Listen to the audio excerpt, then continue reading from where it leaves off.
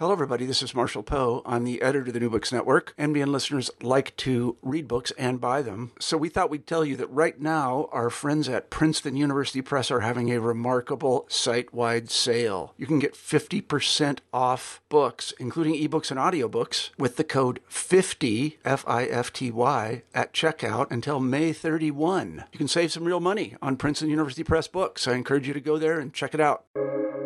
Welcome to the New Books Network.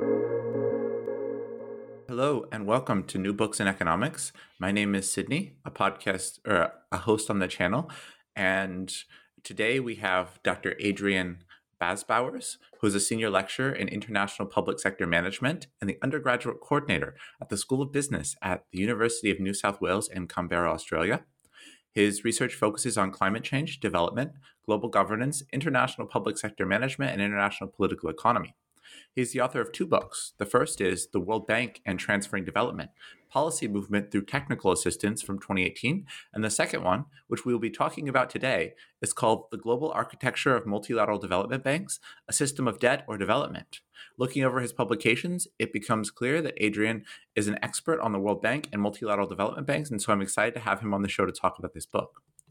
And Adrian definitely did not write this book alone. We also have Dr. Susan Engel here. She's an associate professor in politics and international studies and co-director of the Future of Rights Center. Her research interests focus on the impact of neoliberalism on development and international political economy. Along with this book, she wrote The World Bank and the Post-Washington Consensus in Vietnam and Indonesia, Inheritance of Loss. Susan co-edited the Routledge Handbook of Global Development. She has published around 30 articles and book chapters on topics including aid and development theory and practices, international financial institutions and their impact on developing countries and sectors from infrastructure to health, the role of emotions in development programs, in particular in sanitation and microfinance projects, and the growth of South-South cooperation. Susan worked in the government, community, and aid sectors before becoming an academic, and she plays an active role in issues of aid and development through advocacy.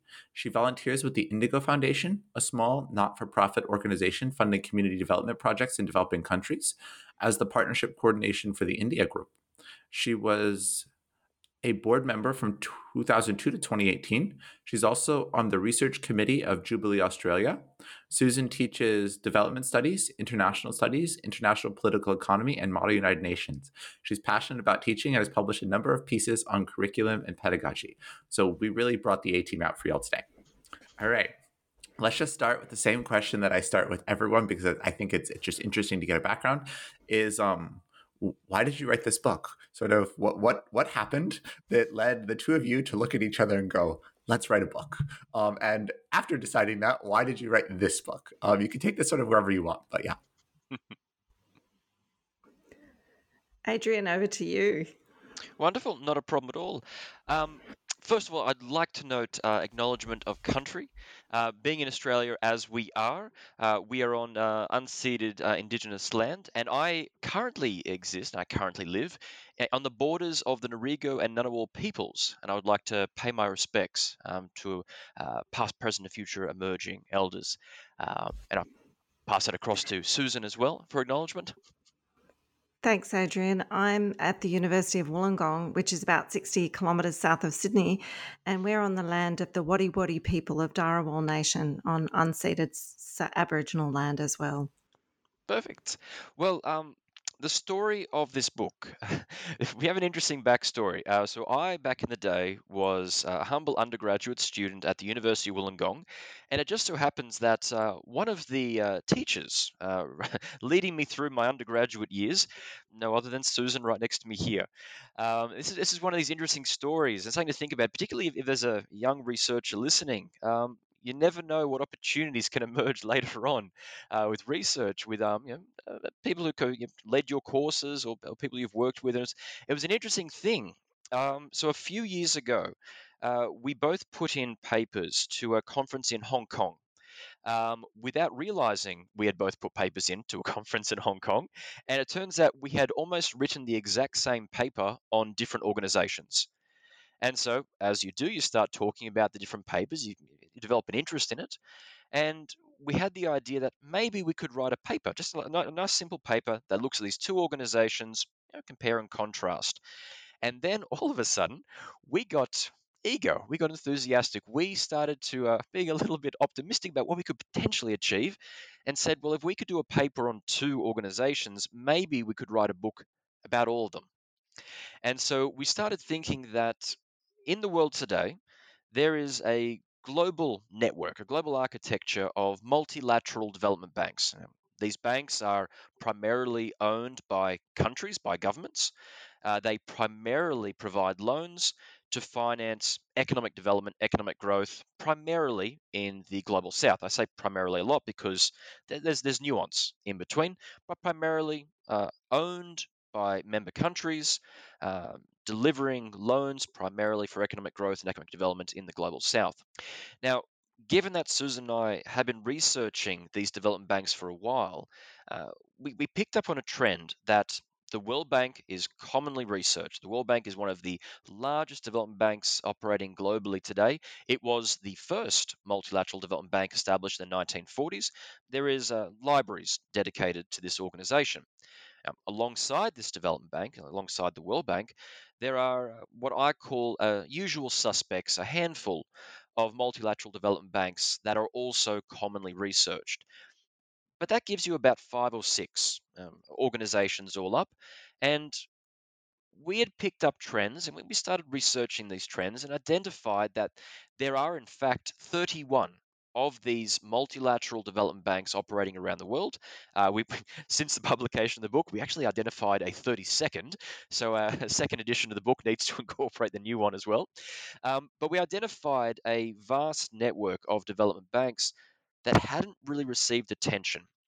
Individual organizations had received attention, but the vast network had not received attention, and definitely had not received attention as a complex system of organizations operating globally, interacting with one another. And to put in context, if there are 32 roughly of these multilateral development banks operating globally, I did the math a few weeks ago because this is what I do. I enjoy looking at the facts and figures.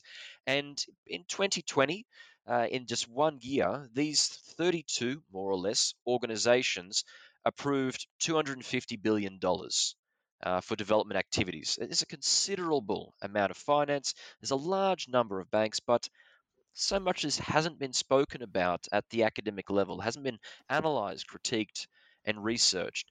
And that is why we found that this was an opportunity to pursue, to make sense of this complex network of organizations. Over to you, Susan, if you wanted to. Uh, I think from there we could jump into your question, Sydney, that you had about the history of the MDBs is a nice place to move on to.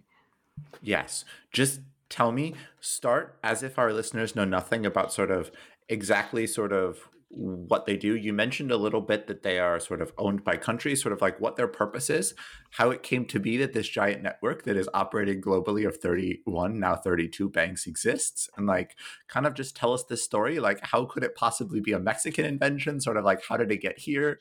Right? Just take that away. Excellent.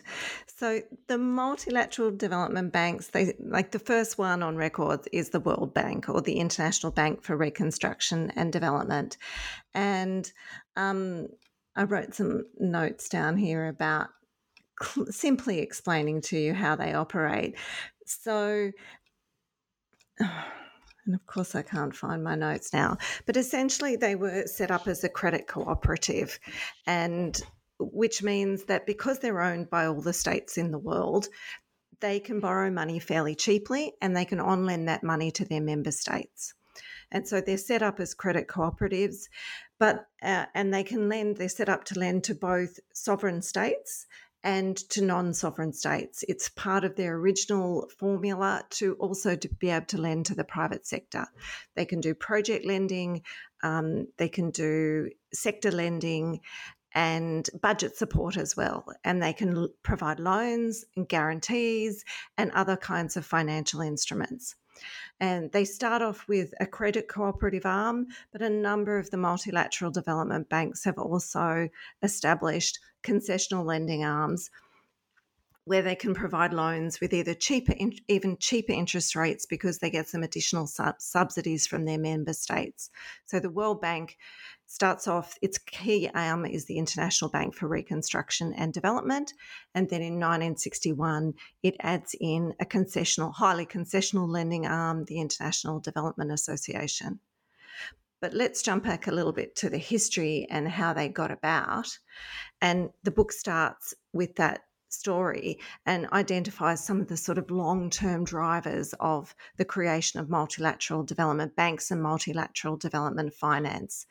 And it situates that within the long history of state debt and the battle for capital, for states to access capital, especially those on the periphery of the world system.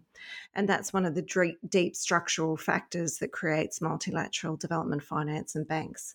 And battle is kind of an appropriate term because debt was central to state war-making capacity, and because ensuring debts were repaid, in that process, we've seen states and various parties resort to various kinds of violence and tactics, including the infamous naval blockade of Venezuela in 1902-03 by Germany, Italy, and the UK. And some of what can only really be called ugly or odious debts that grew up in the late 19th century and early 20th century, and their links to then subsequent financial crises that came out of these poor debts, drove thinking about the need to create more stable sources of finance. And that concluded with the growth of and then along with that, we get this growth of international cooperation happening around the world at the same time, and expanded faith in human capacity to organise and do this. I think the next big factor we identify in the book is the shift in global hegemony from the US to the UK. Here the book highlights two related shifts in ideas. One came out of US cooperation with Latin America, Latin America had been particularly badly affected by odious debts and debt crises from the mid-19th century. And that led to US loans to the region through the US Export-Import Bank, and these resembled development finance. So what we get here is this first shift around states facilitating finance to other states in a kind of systematic, organised way, rather than as one-off responses to crises, just the start of it being a more systematic format. And then the next shift, I think, is ideational. With the Keynesian revolution, shifting thinking around the globe, and in the US, ideas about the role of the state in managing the economy and in development grow. And the World Bank's chief architect, a US citizen by the name of Harry Dexter White, he was really a Keynesian. And the creation of the bank and the International Monetary Fund wouldn't have happened without US hegemony. So for any listeners who don't know much of the history side, what comes out of the Bretton Woods Conference of 1944, was an international monetary fund designed to control countries' exchange rates and promote financial stability as a pathway to promote and reignite global trade after the war. And the International Bank for Reconstruction and Development, which later just becomes known as the World Bank. And that was really predominantly designed to create loans for reconstruction of Europe, but it also had a developmental mandate. And this is where the debate about Mexico comes in that you mentioned. So the role of Mexico and the Latin American countries, it's an interesting question. There's no doubt that US-Latin American dialogue was a key factor. So we know from Bazbauers and Del Campo's work that there was a 1939 consultation between the US and Latin America, and at that the Latin American foreign ministers asked, and they say again, for the creation of a new financial institution with a multilateral focus and not a bilateral one like the US Ex-Im Bank had. And the Mexican delegation presented a draft for the institution, which included a range of clearinghouse and exchange stabilization functions like the IMF, but those had been discussed earlier between the countries. But on this occasion, the Mexican delegation expressly added a clause on having a channel for the investment of capital, which will promote sound economic development in the American republics. And Kirsty Thornton's 2017 work attributed this addition to Eduardo Villaseñor, who was then Mexico's Undersecretary of the Ministry of Finance and Public Credit. And she noted that Mexican officials had been discussing long-term development finance for at least 15 years prior to Bretton Woods. And you can go back to Olivia's 1971 book. He pointed to the Mexican role, and then more recent research by Eric Heliner, which has highlighted this as well. And I think there's more to come out of the historical records of the periods that are actually progressively opening up to researchers. But I'm going to say the other side of that story is that we simply can't forget how hegemonic the US was at this period. Another researcher in a project that will hopefully be published as a book soon, Luke Fletcher, has been drawing on newly open US archival sources. And his interpretation really emphasises, again, the US role in this period, including at those Bretton Woods negotiations. Adrian, did you want to add anything there? That was quite comprehensive on the background history.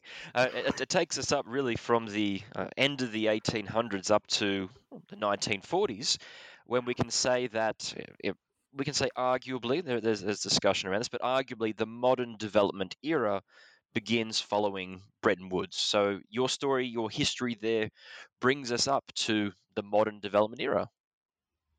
And I would be happy.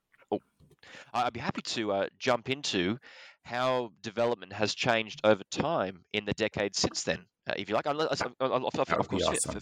Finish your thought. Sorry, Susan. I cut you off for a moment. I was just going to end on why they were invented, which was where we started, just to really bring that out before we go on to the modern development issues. Which was that they were designed to deal with the reality that private markets weren't providing the finance necessary for state development in the post-war era in both the North and South, as Adrian mentioned at the start. And so while we often associate with them with the Global South, as Adrian said, the first one created after the World Bank was the Council of Europe Development Bank, established in 1956, that was set up to help European countries manage the social impact of refugees and displaced persons, but now also has an environmental mandate. But so again, just emphasising these MDBs, they're set up as a credit cooperative. They were originally, mostly in their early days, lent for specific projects to sovereign states, but over time that mandate's really grown and expanded, and that I think is a nice segue into, Adrian, your concern about how the developmental agenda has shaped where the development banks have gone. Perfect. So if we're going to start now, roughly mid-1940s, 1944 Bretton Woods Conference, where the World Bank first established, and of course its partner institution, the International Monetary Fund, which is a financial body and not a development body. I'm willing to argue that particular point. The interesting thing that emerges, though, because today we'll talk about the idea of development. We'll talk about development economics as a potential discipline, a field to analyze. Interestingly, development didn't really exist as we understand it in the 1940s. It didn't exist formally. In fact, when the World Bank, or the International Bank for Reconstruction and Development, was established in 1944, the idea of development was emerging at the same time. So you have this organization established to do work for reconstruction, post-World War II reconstruction, and development, in the absence of what development actually is. So it slowly emerges. So an interesting thing that emerges here, and I'll go over this little history of the development agenda. The interesting thing is that the multilateral development banks are entwined with this development agenda over time. They have reinforced the mainstream understanding of what development is. They have been at times the architects of it, at times they have been the implementers of it. So we may talk about theoretical ideas and paradigms, but we have to understand that the MDBs played a significant role in translating paradigms and ideas into practice, creating frameworks through which action actually happened. But if I may, I will divide my nice little history. And I do get excited when I get a chance to talk about my development eras. I enjoy doing this. We start in the 1940s with our first era. We move forward in time, and in total, we have 4 definite eras we can point towards, and a 5th emergent era, which perhaps too early to make concrete conclusions, but we can make informed speculation about what is coming around today. But let's go back to the 1940s, and between the 1940s and the 1970s, we have a developmental era known as the Keynesian modernization welfare development agenda, or the development era. And at this time, starting in the 1940s, development, and very, very different to the discussions that we'll have today in the 2020s, development was understood as being something led by the state, by the public sector, by government, but the state was to lead it. The state was a key means to organize society and to promote development. So we cannot overemphasize enough, during this 1940s to 1970s Keynesian modernization era, the state was the central actor. The state drove economic growth. The state drove economic development. It organized society. And something we highlight in the book, that at this time, development was not right or left of the political spectrum. There was at the time a general consensus that more government intervention was needed than previously before. And if we put some of this into a bit of perspective, into historical perspective, we have to remember that 1944, when the International Bank for Reconstruction and Development, the World Bank, was first established, when the modern development age first began, we are barely a decade out of the Great Depression, and we are still in the midst of the Second World War. This is a period where the private sector is remaining in chaos, and there is concerns that if we do not have a stable international system financially, economically, what disastrous new coming could come next? We've already experienced several years of global war. What could come next if we don't get some stability? So during this Keynesian modernization welfare, 1940s to 1970s, development was seen as to be directed, to be guided by the state. And at the time when this was emerging, as I already noted, the idea of development studies, the idea of development economics emerged during this period. And I'd suggest that the best way to think about this is that it was quite a revolutionary idea. Ideas of not quite development had existed before, but the way they existed before the 1940s was very much in line with how does an empire develop a colony in order for the empire to extract resources from that colony more effectively. So development was very, very different to the way that we would understand it today prior to the 1940s. When the 1940s, Second World War, new ideas start to emerge, and there was a good deal of positivity. What could actually come next? What could we create out of this really disastrous period for humankind? So that is this first 1940s to 1970s period, a period of relative stability for development understandings. And interestingly, if we turn back to the multilateral development banks, of which we now identify 32, 22 multilateral development banks emerge during this first 1940s to 1970s period. So the bulk of them emerge at this time. So as the development agenda changes over time, what the MDBs do also change, because they were established during one era of understanding, and over the decades they have changed their approach, which is an idea we will return to, Susan, later on. We already have that scheduled in for a later discussion. But 1940s to 1970s, we get to the 1970s, and things start to unravel for this first development agenda. There are oil shocks, 1973, 1979, and they culminate in a 1982 debt crisis. Things start to unravel, counter ideas start to emerge, and we end up arriving circa 1980. And the high point, the high tide period of neoliberalism comes into the fray.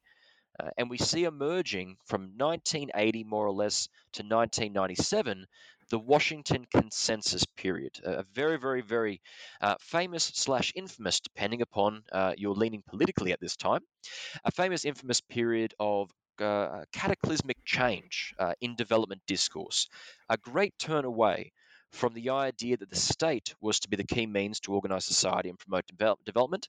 And instead, what we see emerging uh, is the neoliberal era, under which, with the promotion that there was a moral and economic priority of individuals and markets over society and over the state. So, whereas before we would have state led development, state led programs during the 1940s to 1970s, instead we see come prominently emerging policy prescriptions for privatization, deregulation, trade and financial liberalization, the unfettering of the market. So the market can be deregulated, open, and able to access globally without constraints by the state. And the reason why this era of 1980 to 1997 was regarded or known as the Washington Consensus was because it was a formal, informal agreement, in words, between the US Treasury, the World Bank, and the International Monetary Fund that this is the way that economies should be operating, and therefore this is the way the global south should be developing. Not focusing upon building up the public sector, not focusing upon building up the state, letting the state direct development, but instead allowing the free market to take the charge. And I would say that perhaps I'm being quite gentle in distinguishing between the Keynesian era and the neoliberal Washington Consensus era, but the easiest way to divide the two is that relative prioritization of the state for the Keynesian era and the free market for the Washington Consensus era. Now, to be far more critical, and the reason why this Washington Consensus era only lasted for roughly 17 years, it was quite brutal. In terms of the policy prescriptions being advanced to the global south, neoliberal austerity measures, the cutting back of social welfare programs, social interventions, if I may be colourful in language, the gutting of the public sector globally to allow the market to take over, to replace government service delivery with private sector service delivery. This was a trend happening globally. Reagan's US, Thatcher's UK. This is happening around the world. But this was particularly impactful on the global south, which was heavily reliant upon social safety nets up to that point. And this led to the bottoming out, particularly for those who were at the most risk of increased poverty impacts, of inequality impacts. And was quite disastrous in a way for a good portion of the least advantaged communities globally around the world. Now, I'd throw in there, Adrian, that it's often called the lost decade for developing countries, and that the development banks are really central here because they were the ones often imposing these neoliberal prescriptions as conditionalities on loans, which is why it's really relevant to the development yes. banks. As I said before, the multilateral banks cannot be separated from this mainstream development paradigm, or the paradigms that emerge. They are instrumental in creating and recreating this system. And as Susan said, so we get to the 1980s, brand new lending instruments emerge, structural adjustment, sectoral adjustment programs emerge, which provide massive financial infusions to countries, but on the policy proviso that X, Y, and Z policy prescriptions are implemented. And John Williamson's famous coining of the Washington Consensus identifies 10 core policy prescriptions, but all surrounding the ideas of privatization and deregulation and trade and financial and eventually capital market liberalization. And interestingly, there are studies that have been done that a capital market liberalization in East Asia was one of the prime factors leading to the 1997 Asian financial crisis, given that capital was far more unfettered and able to move far more easily in and out, particularly in crisis situations, led to a cascade effect by the time we get to the mid to late 1990s, which is interesting because prior to that point, East Asia was held up as the epitome of development, both in terms of state-led development and market-led development. An interesting segue there. The final point that I'll note, though, for the Washington Consensus, whereas during the Keynesian modernization era, the 40s to the 70s, we see 22 multilateral development banks emerge. We only see 5 multilateral development banks emerge between the 1980s and 1990s, one of which is non-functional, the Great Lakes Bank, which we can talk about later, non-functional. So today we only have No, 4 development it's banks back continuing functional to. again, Adrian. It's back functional again, but we have no new data to really know what it's doing at the moment. Yes. It's for me, it's Schrodinger's cat. It both is and isn't there until I have concrete data on exactly what it's doing. Exactly, yes. But there are only 5 MDBs emerging during this time, which I would say, in a way, also reflects the neoliberal thinking of the time. These multilateral development banks are state-led, government-led organizations. They are public sector international organizations. And there may be a connection there between trying to rely on more public finances during the height of market-led development. So that could play a role here, an interesting point to think about.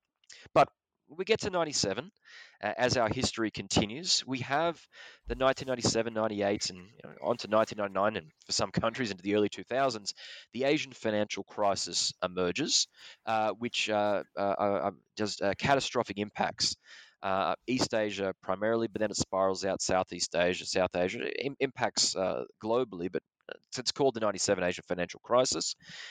And in the context of this, there were strong concerted voices saying that neoliberal austerity, the ideas of unfettered privatization, deregulation, trade and financial liberalization, maybe is doing a lot of heavy lifting right now, maybe creating problems that are worse than the opportunities that it's creating. Like I said, the maybe might be doing a lot of heavy lifting there.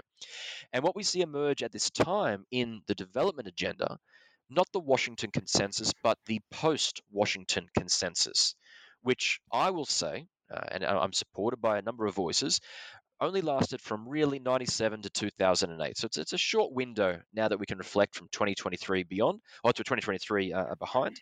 But during that short period, out of the Asian financial crisis, we see calls that market-led development can be useful, but it needs to have a human face. It needs to recognize the negative impacts that can have when you undermine social safety nets for entire countries. So what we see under this new period, this 97 to 2008 period of the post-Washington Consensus, we'll call it neoliberalism revised, if you will. There's still strong calls for privatization and trade liberalization, but new calls for poverty alleviation programs in the context of market-led development, for social welfare programs, an attempt to file down the sharp edges of neoliberal austerity to make it palatable. Because if you look at the broader political context of what's going on, huge social movements, non-governmental organizations, social and community grassroots movements throughout the late 80s, throughout the 1990s, pushing back against the harshness of neoliberal austerity. And Susan, check me on my years for a minute. Was it 98 or 99, the WTO? The really, really big, Battle in huge Seattle, Battle in Seattle, 1999. Yeah. 99. Yeah, numerous moments during this period, but that one, the Battle for Seattle, is quite a lightning rod to look at of just how much pushback there is on ideas which often were relegated to governmental levels. But now we have a huge, huge global movement to try to push back to try to, as I say, file down the sharp edges. And we have this period where there's a greater interest in social welfare, a greater interest in poverty alleviation, while at the same time still promoting trade and financial and liberalization and privatization. And I would note, for the sake of the MDBs, they join up, they lock up with this movement. You have presidents of the World Bank saying the Washington Consensus no longer exists anymore. There is a breakdown. The consensus no longer exists. We're no longer on the same page with different organizations. We need to rethink the way we're doing things. And I will note, for the sake of our system of MDBs emerging, we only have 2 new MDBs during this 97 to 2008 period, but they come together with this broader system to start approaching development in this new post-Wash consensus format. But of course, we're now up to 2008, and we have once again, another cataclysmic event take place, the 2008 global financial crisis. If we regard the Asian financial crisis as a warm-up for what's coming, the global financial crisis continuation of that trend. And it led to, in development context, a profound rethink in the way that development, in quotation marks, should be progressing. And we see emerging at this time, not written down, this is not defined by the MDBs themselves, it's emerging from academic literature, but we have the emergence of an idea coined by Murray and Overton, known as retro-liberalism.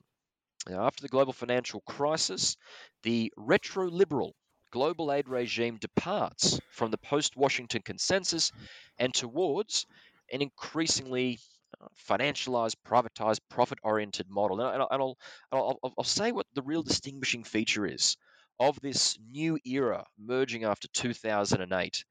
This new era sees a return to economic growth as a principal development outcome, economic growth above all else.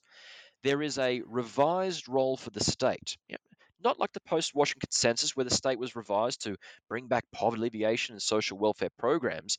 The revised role for the state now was to sponsor and facilitate the private sector. The state was to act as the guarantor for the private sector. Now, this is a distinguishing trait different from the Washington consensus of the 1980s and 1990s, whereby the state just had to pull back entirely and let the free market take over. What we have in the retro-liberal 2008, 2010s, we see the state acting as a sponsor and a facilitator for the private sector, an active partner. And that's what the private sector becomes. It's a reframing of the private sector as an active development partner. And in the context of all this, a central focus on profitable infrastructural investment. These were the defining traits of this retro-liberal era. Which is great business for the multilateral development banks because infrastructure is part of their core DNA. So this was a great opening for them. Yes. And what we see emerging from the multilateral development banks, and I will note we have 3 new entrants into the MDB arena at this time. The BRICS-led, or Brazil, Russia, India, China, South Africa-led New Development Bank. It's a smaller MDB, but it's still in operation. We see most recently emerging BMICE, and I do like that acronym, the Maghreb Bank for Investment and Foreign Trade, but the acronym is BMICE, unless it needs to be said differently. I do like the acronym. And then, of course, we have the Asian Infrastructure Investment Bank, which is very big business today. This is a China-led Asian Infrastructure Investment Bank, an incredibly large country membership. I don't have the exact numbers offhand, Susan, if you do. I think it's about 67 last time I looked. So the World Bank has 180 plus countries as members. Some of these development banks we look at have 5 members, but this Asian Infrastructure Investment Bank, it is definitely becoming a big player in the multilateral development bank scene. But in the midst of all this, new MDBs emerging, retro-liberalism, we see a new agenda emerging amongst development paradigms, emerging specifically from the MDBs and cascading out the idea of the billions to trillions agenda. The idea that the multilateral development banks and development activities can act as a catalyst, can act as a co-financier, can act as a mechanism to bring in private sector investment into development projects, which very much reflects this retro-liberal idea whereby the public sector is a sponsor and a facilitator for the private sector to lead developments. This a new agenda starts to emerge. Now, this retro-liberal age, which roughly 2008 onwards begins, is it still in operation today? Yes and no. I'm willing to put forward, and Susan, please put forward your interpretation as well. COVID-19 has created a difficult, different situation. It's hard for me, at least, as an academic, to neatly pinpoint what is going on in the development agenda, 2020, 2021, 2022, and today. What is really going on now? I mean, we could say retroliberalism is continuing into the early 2020s, But given that we haven't fully come out of COVID yet, this is a period of uncertainty. It's a period of, and I do like this term, Susan, you provided it earlier today, the idea of polycrisis. I would say at the moment we cannot clearly identify what is going on with the development agenda. We still need a few years to work out what has actually emerged and where is it going. But we are at, I would contend, a bit of a turning point, and things could go in different directions depending upon how things build back after the impact of COVID-19. So that is my, let's say, 70-year history of development ideas very, very quickly, or the mainstream development ideas very, very quickly. Susan, did you want to add anything to that? No, I just agree that we're in a bit of an, I think, interregnum regarding development ideas. Um, the neoliberal, retro-liberal agenda has really also failed to produce adequate levels of development in many parts of the world.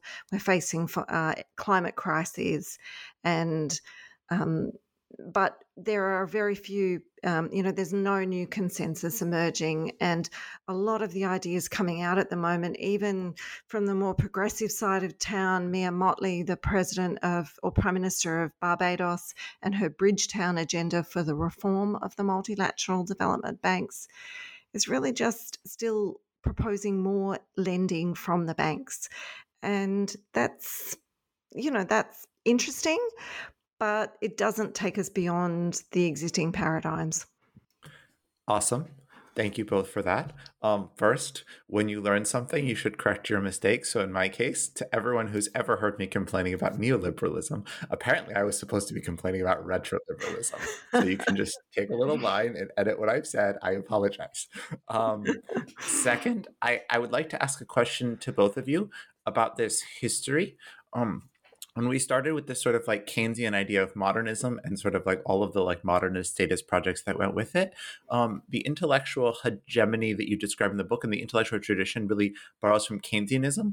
But a lot of modernism, to me, I mean, this starts in 1944, which is like the height of high Stalinism, sort of has at least some intellectual origins in socialist ideas of planning, however successful or disastrous they may have been, right? There is, and sort of throughout this period into the 1970s and into the 1980s, there are sort of meaningful states that sort of actively are practicing socialism. And I'm just interested to know sort of like what types of other models were they offering? And yeah, so I'm just curious sort of like where that sort of tradition, what we in America call the second world, sort of like fits into this story. The socialist planning and the model of the Soviet Union was definitely an inspiration for greater organisation and planning in the West, and part of the reason for increased economic cooperation. Concerns about the seeming successes of Soviet central planning did drive a lot of the developments that was another key driver of the factors that we're talking about. And it's interesting that it goes off the agenda into the 1980s with the rise of neoliberalism, but the part of the retro-liberal agenda was driven too by the rise of China. And China's never totally abandoned the idea of central planning and state planning, as states like Vietnam also never totally abandoned that. And in fact, the development banks really didn't totally drop the idea of planning either. They always work off, 5 to 10 year plans with the local governments. So there is that theme running through this history as well. That actually works, in that early period very well in cooperation with it, comes into tension into the neoliberal era. But, with the success of China, state planning again becomes not as much of a dirty word. And, another part of that retro-liberal agenda was that, we have to give a bit more space for states. And there's been various elements of that, a Chinese version, the Latin American new structural economics focus, or I forget the precise what they call it. But, you see this bit of reemergence of the idea that maybe we threw that idea out a bit much with, in the 80s. So, yeah, good point. And I would say, going back to that, all the development eras put forward, they very much are the mainstream ones that I put forward and what the MDBs aligned with. So if you go back to the 50s and 60s, you have the development structuralist movement emerging at that time, very, very popular, emerging out of, if we say First World, Second World, Third World, in the context of Cold War political alignment, there was a lot of interest in structuralist ideas emerging in the Third World as a political movement. And as Susan said, when we get to the late 1990s into the 2000s, we have neo-structuralist ideas emerging. Now, these are not fully or visibly taken on board and endorsed by the MDBs, but they remain an important part of the development discussion. And beyond structuralism, neo-structuralism, and the mainstream approaches, there are within academic scholarship far more critical approaches, gender-based analysis, feminist analysis of development, which never really translate neatly for a variety of reasons we could spend another 3 hours talking about, but they never really translate into practice in the MDBs. So there is actually, for the listeners out there, there's actually a really rich history of development ideas that exist beyond the quote-unquote mainstream that give a lot of nuance and understanding to what has actually taken place over the last 70 years. Awesome. And I have one last very small personal question on this sort of like, because you talked about in the 60s and 70s, there is this, or 50s and 60s, there is this intellectual buy-in from at least some major intellectuals in sort of political projects in the global south, the people who are borrowing from this. I have always wondered, and you can never really get a very good answer to this question, but in the 1980s, at this neoliberal turn, was this primarily an intellectual movement that belonged to the Multilateral Society and a few sort of like European and North Americans flying to Hong Kong? Or was this a movement that had buy-in sort of, or that like, if I had flown to Kinshasa in 1978, could I have found any neoliberals in the business or economics department? Like, was this something that existed outside of the United States and outside of sort of the global north, or these center-right circles of the global north? Definitely. I would say yeah. Oh, Susan, please go ahead. I would say they did exist, partly because a lot of the early economists, and you remember back in the 50s and 60s and even going into the 70s and 80s, there were relatively few people with PhDs in a lot of developing countries. Now that's changed radically since then. And a lot of those PhDs came from training in the global north, and particularly in the US and the UK. And so people were trained in the Chicago School and went back to places like Chile and the Congo. And so what we see, I'm a neo-Gramscian, I see that project as you get different countries and different places, the growth of neoliberalism as a combination of coercion and consent. So you have academics and policymakers who have been trained in various ways and accept and support neoliberal ideas, but also development banks and other debt-based bodies coming in, the IMF in particular, coming in and imposing the ideas. In the Chilean case, the bit more radical imposition through a military coup backed by the US. So, it's quite different in quite different spaces. Adrian? No, because I like thinking critically about the study of economics. And during the 1960s, if you were an undergrad in economics, your textbook would basically be a Keynesian 101 textbook, Introduction to Economics. By the time you get to the 1980s, things radically change. I'll say notably in the US and in Western Europe, whereby you see, and I don't mean to be conspiratorial in any sort of way saying this, but you do see the systematic disbanding of Keynesian ideals in the teaching of economics during the early 1980s in favor of neoliberal models. And the interesting way to put this into context is that whereas the early, like the 50s, 60s, you will not see that many PhDs in the global south, those individuals in the global south who did get paid PhDs by and large would be from more of the elite within the global south. They would come to the global north for education at the elite universities of the world who were teaching neoliberal economics and were no longer teaching Keynesianism, so that when they returned to their home countries to become politicians, ministers, public servants, whatever they may become when they return to their home countries, they are imbued with this new common sense about neoliberal economics. This is the way an economy should run. And that has a huge impact. There's a marvelous literature surrounding that movement of ideas globally And during it that does period. meet with their class interests as well. These are the Yes. elites, and the neoliberal agenda meets with their class interests. So it helps it become common sense, as Adrian said. Yeah, because one thing that neoliberalism did, and and this I'll say infamously, but very very effectively, neoliberalism, if it is very much about the unfettering of private capital, it is clearly on the side of capital. And when you see deregulation, when you see privatization, when you see the removal of labour market restrictions, what you see there is protections leaving labour, leaving the working class, and capital having a far more influential position as a result. So you see during the 1980s and 1990s globally the deterioration of working class influence, the deterioration of unions, which is all part of this neoliberal dismantling of state-led ideas, state-led interventions in the economy. Awesome. So thank you very much for that history lesson. I think it gives our audience a very good understanding of what this book contains, sort of what the most interesting ideas are. And so now I'm going to ask both or one of you, whoever has been elected between you to answer this question, to answer the headline question of the book: debt or development, both, neither, or something in between, sort of like it is in the subtitle, right? Like it's the core question that we set out to know the answer to is this a system simply of indebtedness, or is it about development, or what something in between? Just take it away. Sort of take the question head on. Thanks, Sydney.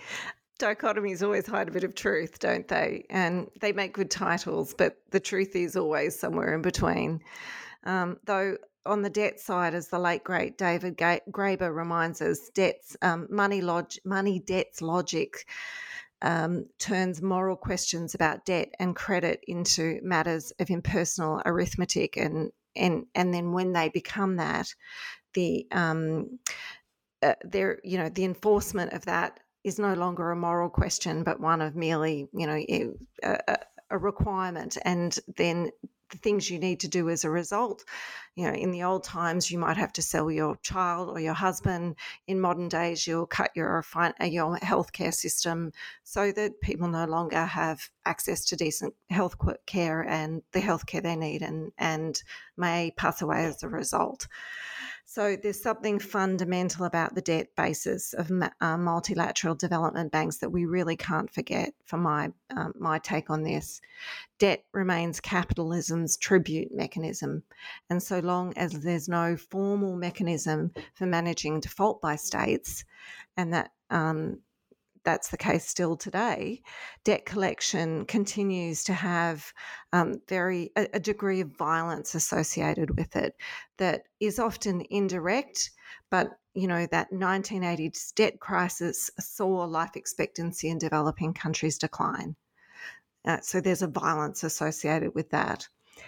And so that's one side of it. But turning to the development side, and as Adrian outlined really well, what we mean by development, first of all, is really contested. So there's the first problem in trying to come to some neat summary about development potential.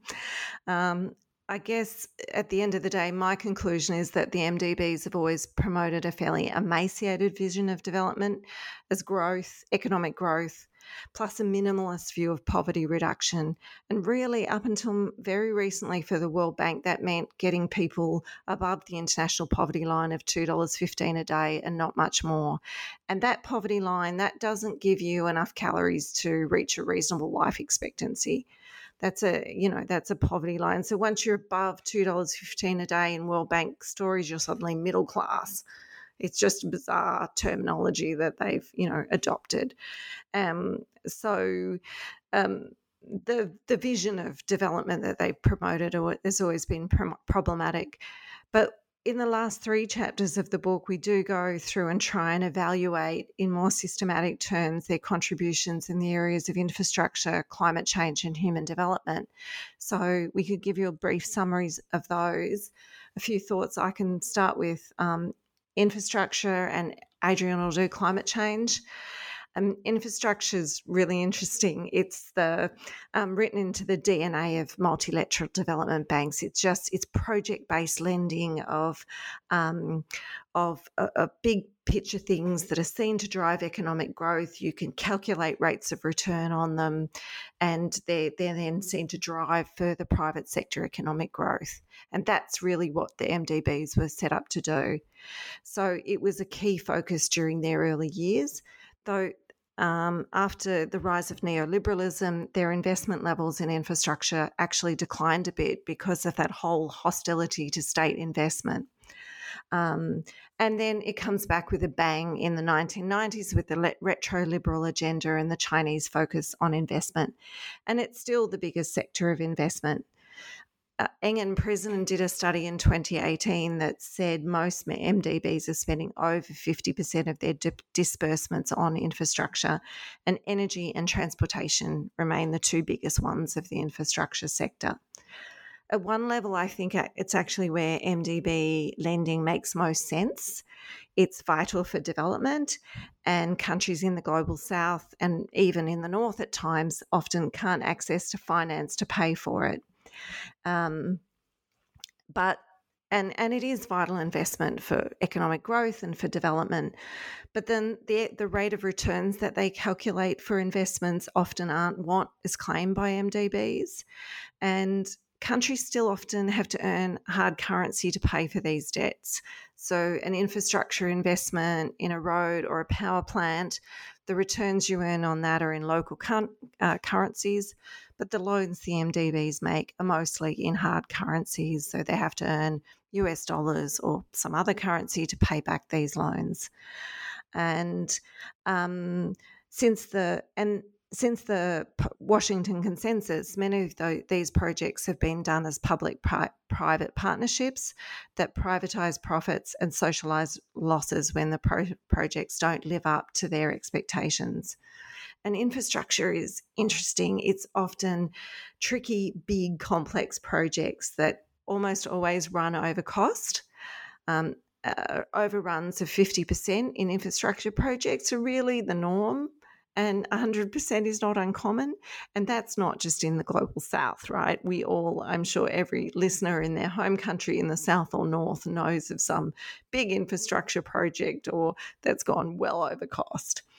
So and in that process, part of the logic here is you get big vested interests in driving these big infrastructure projects.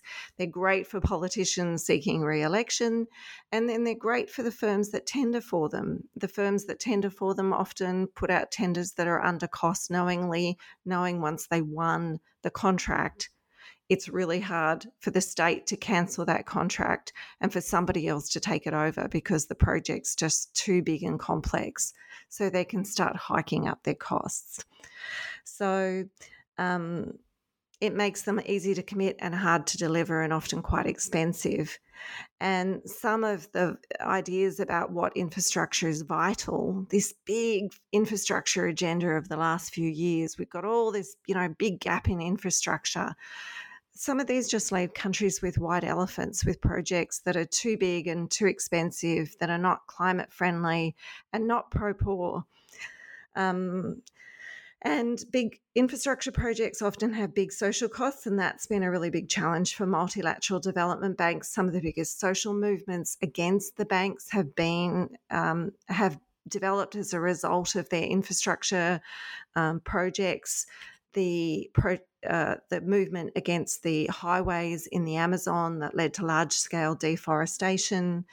One of the biggest social movements in the world was created in India to oppose the funding of the Narmada River, again, a World Bank project. So, again, no simple picture about the development bank's contribution to development. And in the age of climate change, these infrastructure projects are more and more questionable, which is a nice point to hand over to Adrian and his assessment of the banks on climate change. Thank you. So one thing we do find, this merge of the book throughout all of it, as organizations, we tend to regard these multilateral development banks as more similar than not. In terms of structure, in terms of purpose, they're more similar than not. But while they do operate as a complex system, as we argue in the book, there are differences between them. There's nuance to understand these different organizations. And turning across to climate change, it is interesting to note, and I'll pose a rhetorical question just for a moment before I answer myself.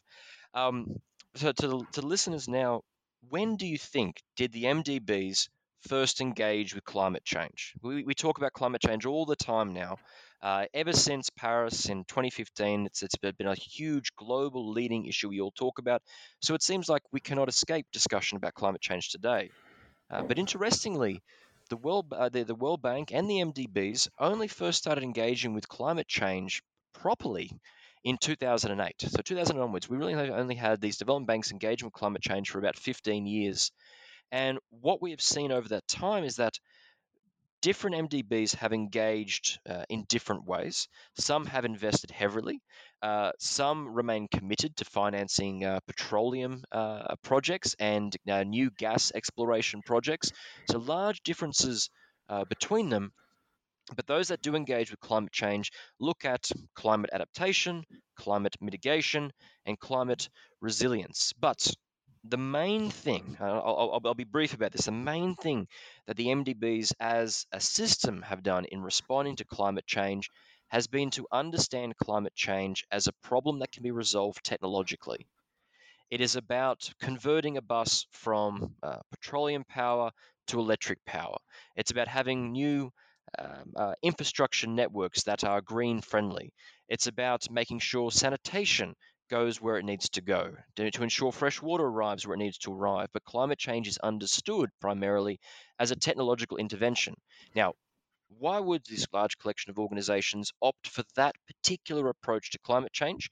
And the easy answer is technological interventions are easy to finance as projects. And the multilateral development banks are ultimately banks, and they ultimately focus on project investments. And it's far easier to invest in a new fleet of buses for an urban community in a particular country, as opposed to looking at more systemic interventions required to address climate change. And that is just the nature of project-based investments. So I'll turn it back to Susan. One of the big controversies at the moment also is that they're, funding under green finance, converting coal-fired power stations to gas-fired power stations, with the climate movement saying that, we really just need to be jumping straight into renewables and for where we've got public financing rather than wasting it on gas financing. So there's a big debate in the climate movement too, where they've been really focusing on what the banks are doing in this area. But like everywhere, there's just a lack of climate finance as well. If I may interrupt humorously just for 15 seconds, I have a little puppy next to me who's getting very, very angry at me. I have to move to a different room, so I'll be back in 30 seconds if that's okay.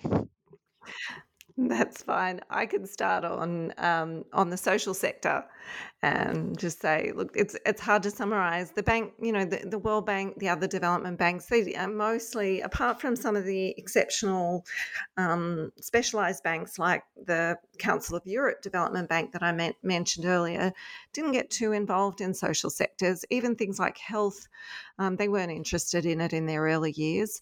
When the World Bank first got involved in health, they were really interested in controlling population projects. They funded some controversial things in that area too, including mass sterilisation programs and things like that. And then they start getting interested in health in the 80s with that, a little bit in the 80s, and then a bit more into the post-Washington Consensus era with the adjustment with a human face. But the start of in the 80s is then turning health into a private issue. So health privatisation, focusing on health as a private issue.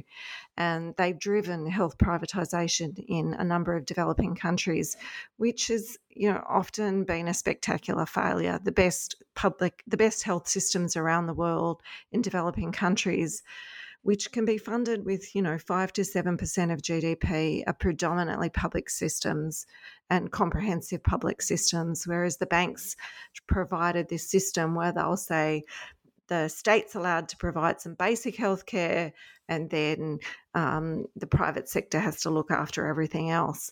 And what that does is just leave the poor in the hands of an emaciated state system and leave the market and those who can pay to have a better health system. Education has been another interesting area. Again, the bank did get involved in it earlier, and then in the 80s took up the privatisation agenda. But certainly by the late 1990s into the 2000s, it had also acknowledged that privatisation of education, and particularly primary and even secondary education, wasn't such a great thing, nor were user fees, which were all things they'd been promoting. So they pull away from those agendas. And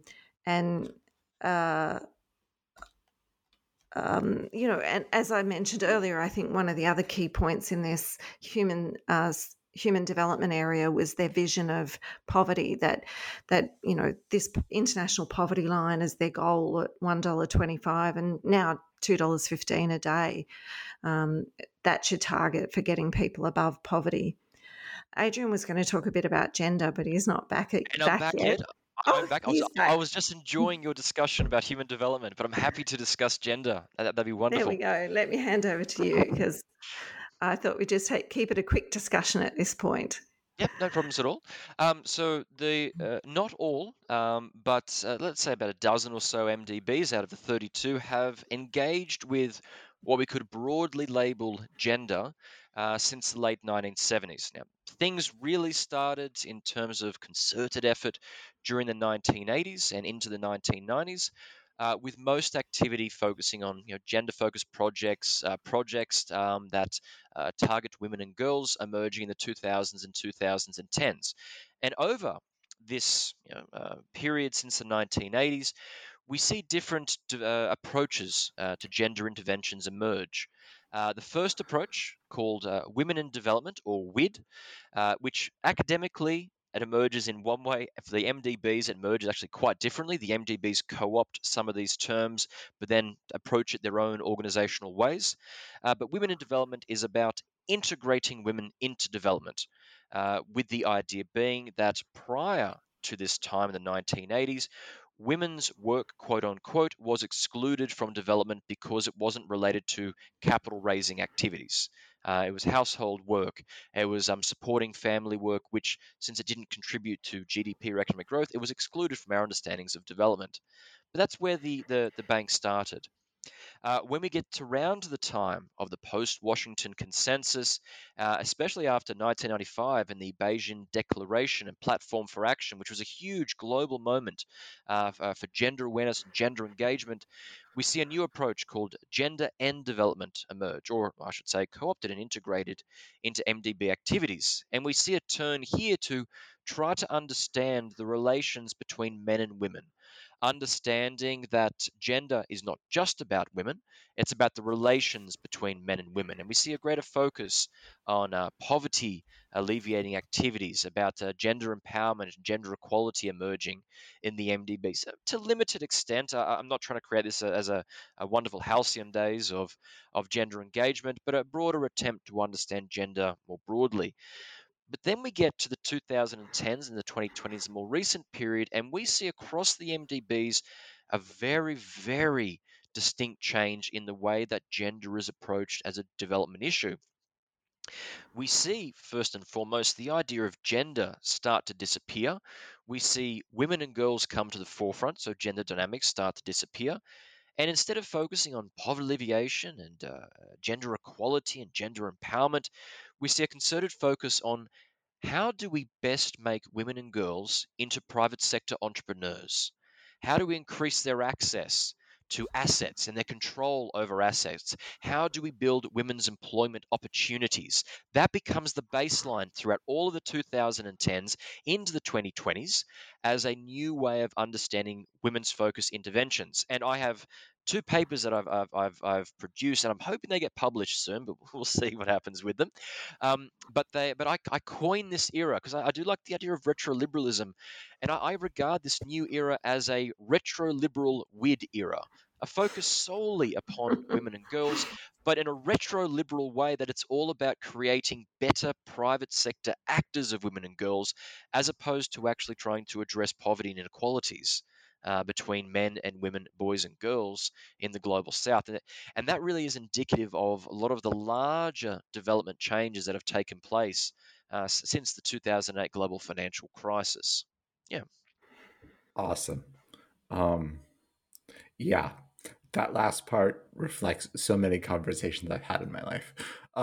Anyways, we are hitting that 1 hour 10 mark. I do not want to take up too much more of your time, so I will toss I will toss both of you the same last two questions, which you can answer briefly if you would, which is, what are you working on now? And would you please provide one reading recommendation for our listeners of something you're reading or something you would recommend they read? I can start. Adrian and I are working on a paper on the creation of international organisations and looking at their multilateral development banks as a case study. I'm also doing more work on the development finance response of the development banks, their response to COVID and health privatisation, and looking at the Australia's role of development finance and our overall engagement with the third world is a big new project I'm just about to start. And in terms of one of my favourite reading things, not really related to development banks, but I'm quite interested in sort of these general broad picture works that are synthesising new historical, archaeological, biological, climate knowledge about human evolution and inequality. And my big recommendation would be James C. Scott's Against the Grain. Wonderful book. Adrian? It is, in fact, a truly wonderful book. Adrian, take us home. So what am I working on right now? I have various papers related to the multilateral development banks in the works. I have a couple of papers on gender, as I just noted, which I'm hoping to get published soon. I'm working with a colleague at my home university on the responses of the MDBs to illicit activity, to corruption, fraud in their operations, which is quite an interesting thing to focus on. But longer term into the future, I am doubling down on climate change, environmental engagement, conservation, biodiversity, environmental management, and I see myself, following on from Susan and my book together. My next big solo book project, would be a good historical account of development activity across the spectrum of environmental interventions. So climate change here, environmental management there, conservation and biodiversity there. I'm very much interested because there's a lot going on in environmental space, and I would like to provide some parameters to understand the big picture of that. Now, what are you eating? What are you reading? I can't give you a specific at the moment, but I'm going to give you a more of a general response. And I realize specifics maybe afterward. I'll give you a general idea. So I am in a school of business, but in terms of it being a researcher, I come from international relations, international political economy, and I won't give an advice for a particular singular reading, but what I have found being in a school of business is that there is a robust literature emerging out of management studies, business analysis, organizational analysis, which my original discipline of international relations, international political economy did not engage with as much. And so rather than recommending one particular work, I would recommend, particularly to researchers, look beyond your discipline to answers that have questions that have already been answered by other disciplines, and see what you can embrace in cross-disciplinary approaches. And I'm finding a wealth of fascinating theoretical framings and approaches, especially emerging from management and organizational analysis. So that would be my response to what are you currently reading? Awesome. And that is indeed good advice. The book is The Architecture of Multilateral Development Banks, A System of Debt or Development. I'm talking to Adrian. Can you say your last name? I'm sorry. I have not held it Adrian for an hour and a half. Bazbauers, of course. Not a problem Yes, at all. and Susan Engel, who published this book 2 years ago. It's from Routledge. You can get it on their website. I'll drop the link in the description. I encourage everyone to check it out. I did. It's a lovely book. It will teach you a ton about how the world actually works. Anyways, yeah. Thank you, everyone. Thank you, Sydney.